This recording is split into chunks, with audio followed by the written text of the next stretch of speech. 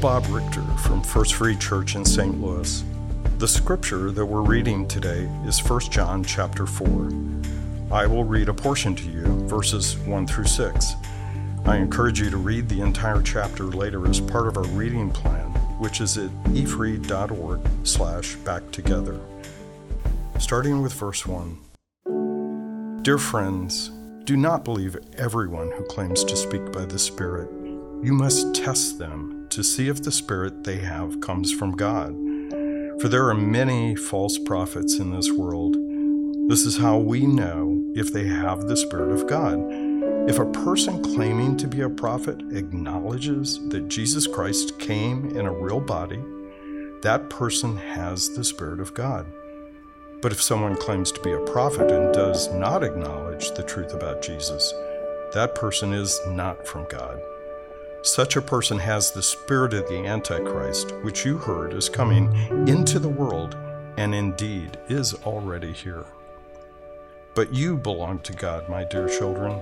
You have already won a victory over those people because the Spirit who lives in you is greater than the spirit who lives in the world. Those people belong to this world, so they speak from the world's viewpoint, and the world listens to them.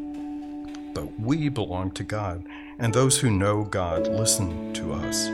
If they do not belong to God, they do not listen to us. This is how we know if someone has the spirit of truth or the spirit of deception. Take a few moments of quiet reflection to think about these questions. Are there false prophets in your life? In other words, where in your life do those who do not acknowledge Jesus show up in your day? Work, school, or even community?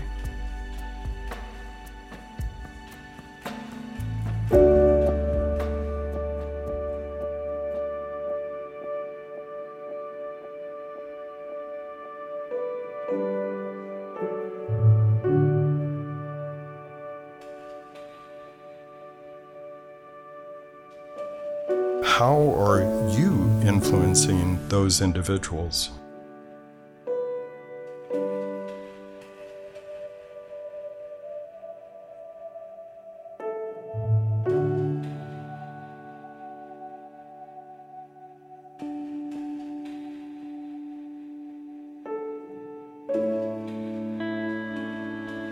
Do you have the confidence of knowing that you belong to God? Greater is He who is in you.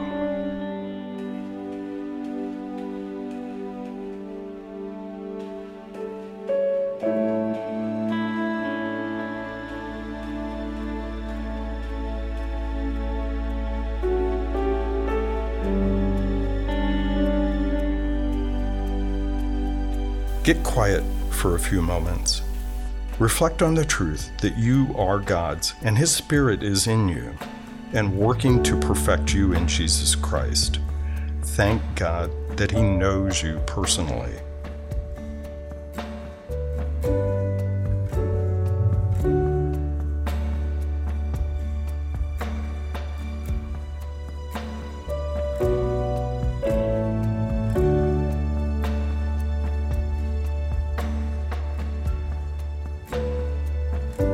Thanks for spending time with us in God's Word.